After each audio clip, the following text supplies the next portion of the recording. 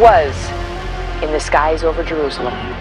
And why did it stop over one of the most treasured sites in Christianity? China wants to launch a fake moon into the sky by the year 20. Surface out of China, and it looks like their city is floating in the clouds. Of course, he was a dancing machine.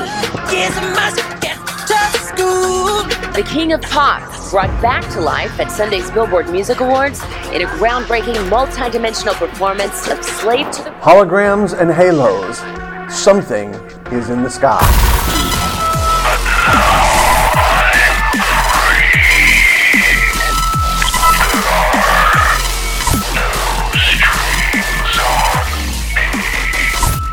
Nick Redfern wrote an article September 23, 2021, entitled Strange and Sinister Holograms, Seeing Weird Things in the Sky. As I read this article, it caught my attention for several reasons. First, the Bible is filled with events and anomalies that occur in the sky. Likewise, Satan is called the prince of the power of the air, and Christ himself will return one day, and I believe soon, to the clouds in the air.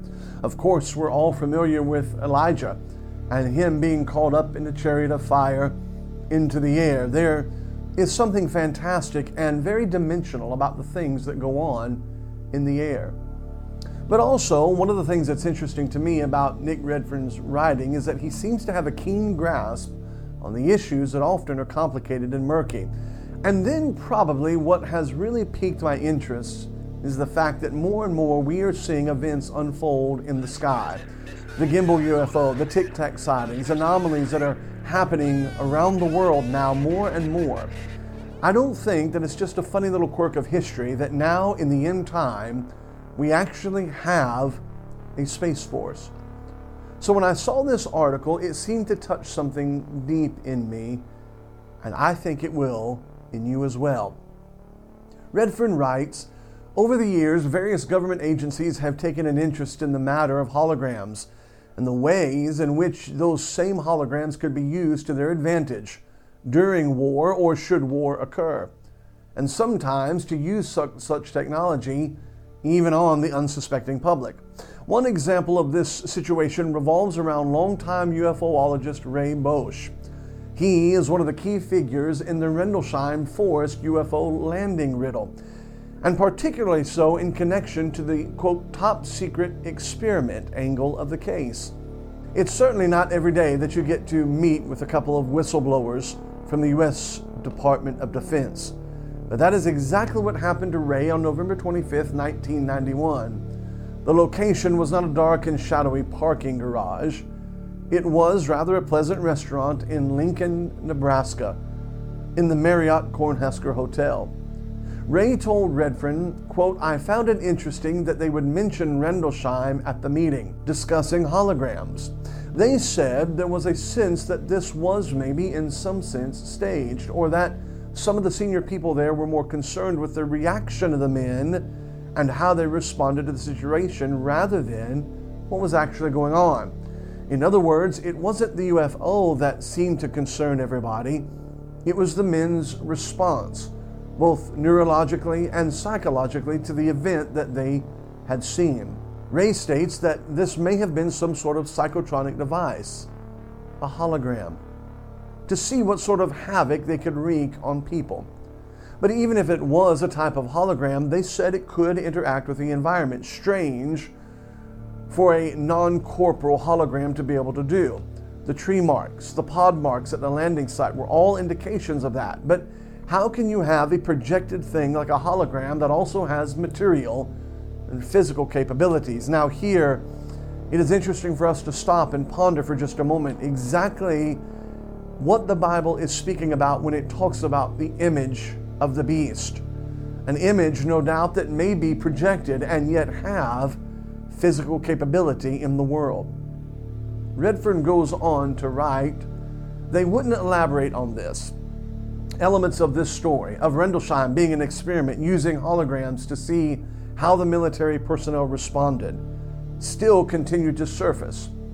Now, there's nothing new about these projects and the promised conspiracies of global illusions. Redfern writes, consider the following. The seriously tense situation that existed between the United States and Cuba in the early 1960s actually spurred the U.S. intelligence to do its utmost to try and find ways to oust Fidel Castro from power. One such early 1960s era operation is almost hard to believe. And no, we are not talking about Operation Northwoods. That operation actually took place September 11, 2001. No, the operation we are talking about, and Redfern is referencing one that involves a grand illusion. It revolves around the faking of a supernatural entity in the skies over Cuba. That's right, you heard that correctly. And so in that sense, it's highly relevant to the overall story of UFOs and aerial anomalies. It provides us with yet another example of how the world of the paranormal was utilized by intelligence agencies to do its utmost to manipulate world events.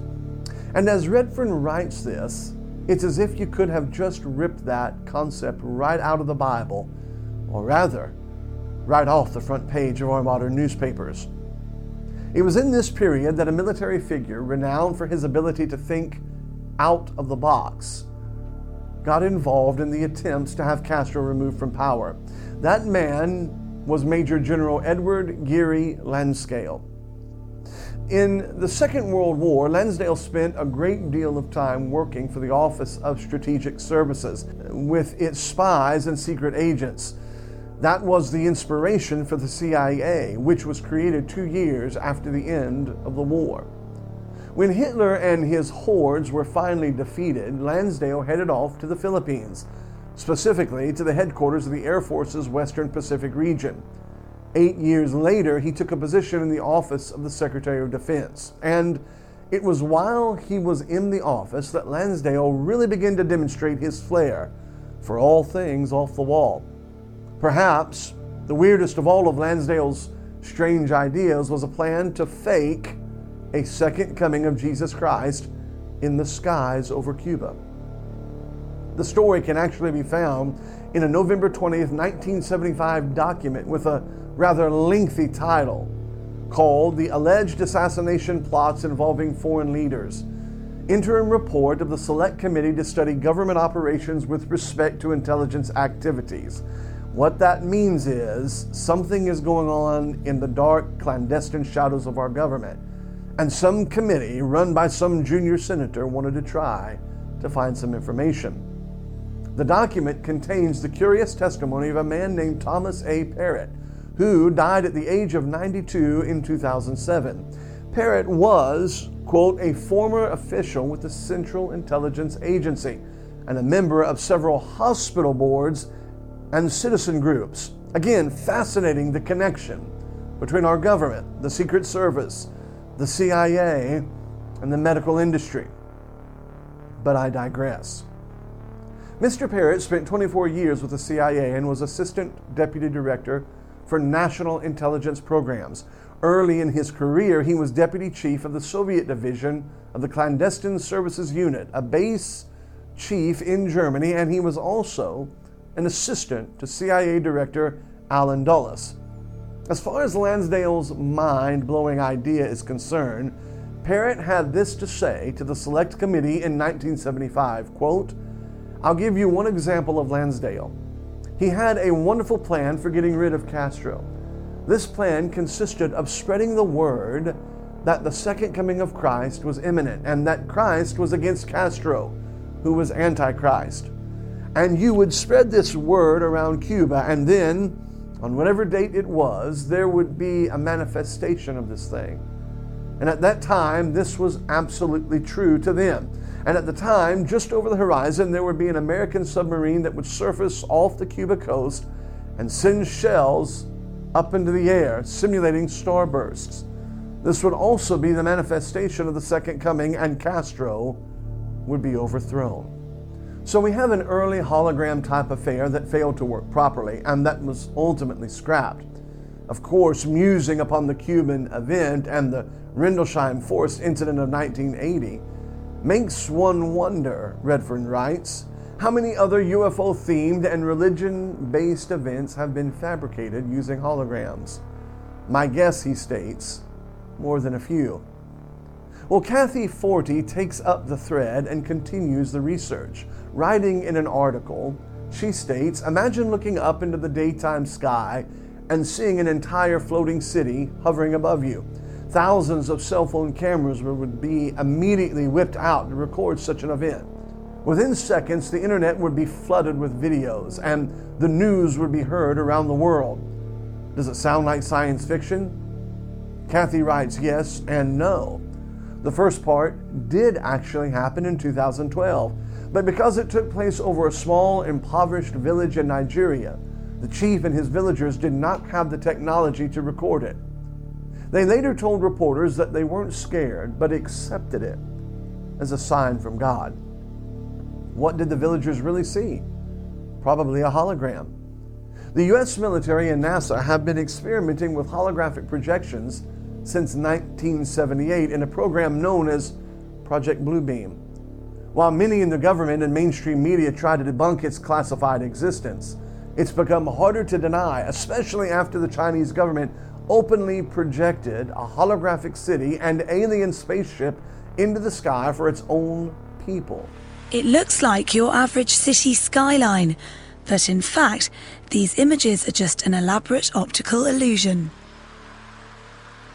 The amazing mirage appeared over Huangshan City in East China at dusk on Thursday. Following a heavy downpour, the spectacular images of mountains, buildings and trees appeared in the thin mist above the Shinan River.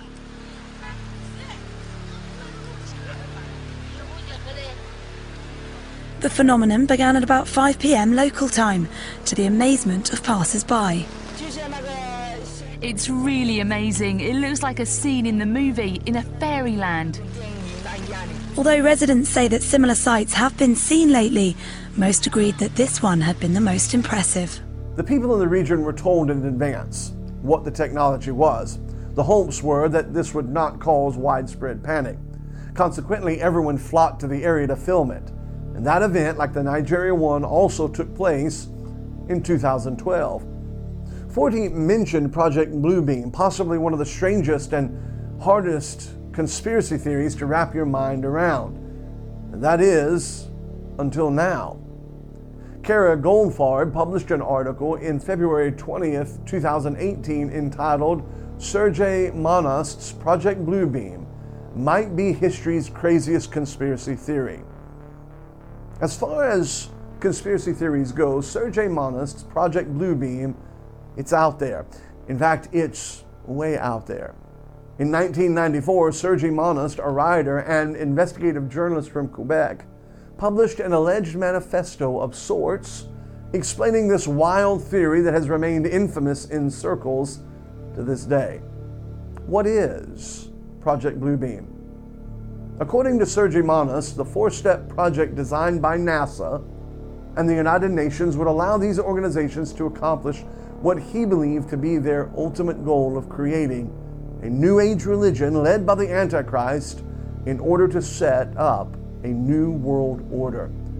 NASA would implement the Project Bluebeam, Monast believed, with a system of advanced mind control as well as top-secret technology in order to trick everyone into believing there'd been a secret coming of sorts. Now, we must pause and remind ourselves of Jack Parsons, Babylon Working, the connection between the Jet Propulsion Laboratory and what he, along with Aleister Crowley, believed they brought in out in the desert. We return to the article. The first step of the Project Bluebeam would involve the manufacture of artificially created earthquakes in strategic locations around the world. These earthquakes, no doubt probably produced by HAARP and others, according to this conspiracy hoaxes, would unearth artifacts indicating that the religious doctrines of all nations have been misunderstood for centuries, thus discrediting all religions. Monast claimed that movies like 2001 Space Odyssey had already laid the psychological groundwork for this step-by-step and presenting of stories in which mysterious unearthed objects upend everything humans know about themselves and their world. Now, whether or not that happens with the artifacts, I certainly believe that an arrival of the UFO would accomplish the same thing, would it not? The second step, Sergei Monast claimed, would involve a gigantic space show. During this stage of Project Bluebeam, three-dimensional optical holograms, as well as laser projections of holographic images, would beam across the sky. What would these images include? Projections of Jesus, Muhammad, Buddha, Krishna. They all merge into one, Manas said. Manas explained that the technology behind this display, saying that the conspirators would use space-based lasers generating from satellites to project simultaneous images to the four corners of the planet in every language and dialect according to the region. As the whole sky is transformed into one massive movie screen, which, by the way, just for clarification, a movie screen is not an orb, it is a flat surface. But I digress. It would be transformed, he stated, into one massive movie screen. And the Bible speaks about the sky folding up as a curtain, does it not? This new God would speak to everyone in their own language. Next, the third step was mind control. Telephonic communication devices would send waves to reach each person within their own mind, and there would be a receptor, no doubt. And we know that would be easy to do now because everybody carries their receptor with them 24/7. By the way, have you been following how diplomats have been attacked with some kind of heat wave, mind rays? And this attack began to be happening in Cuba. Once monetists believed they had been reached in the mind, it would be very easy to control the masses. Sergi stated, convince each of them that their own God is speaking to them from the very depths of their own soul.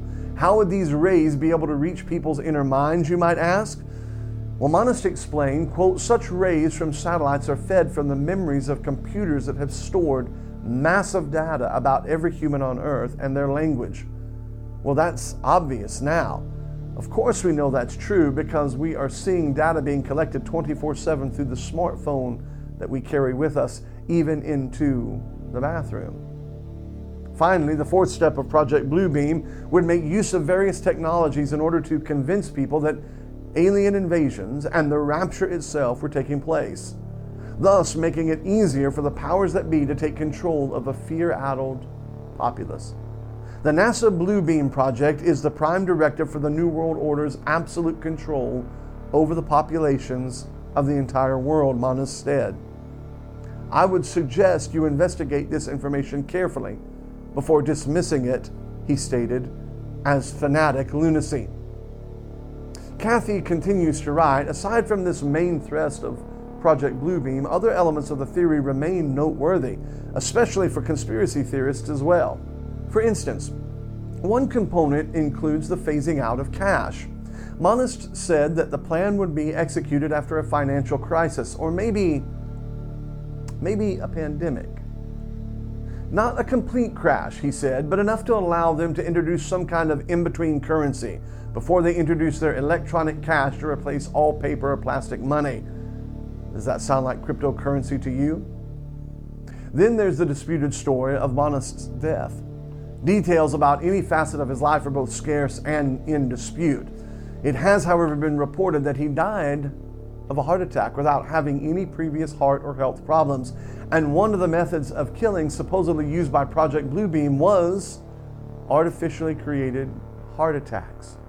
Some claim that the night before his death, his children who were homeschooled were abducted and placed in his state school before he was actually arrested. He spent the night in jail and his children weren't heard from again.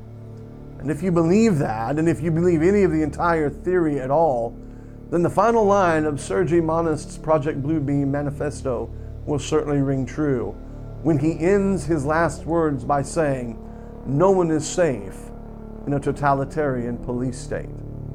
So, we have looked to the east and we have looked to the west. We have looked to the south and hoped to the north. But it seems that man has been looking in every direction, even within, all to no avail. But now there is nowhere else to look but up. And there is something coming, something real. No hologram, but an unfolding, a return of the shining ones from the stars. And don't assume you won't be here for it. The Anunnaki may be closer than you think. Hologram or halos, something is in the sky. Riders on the storm.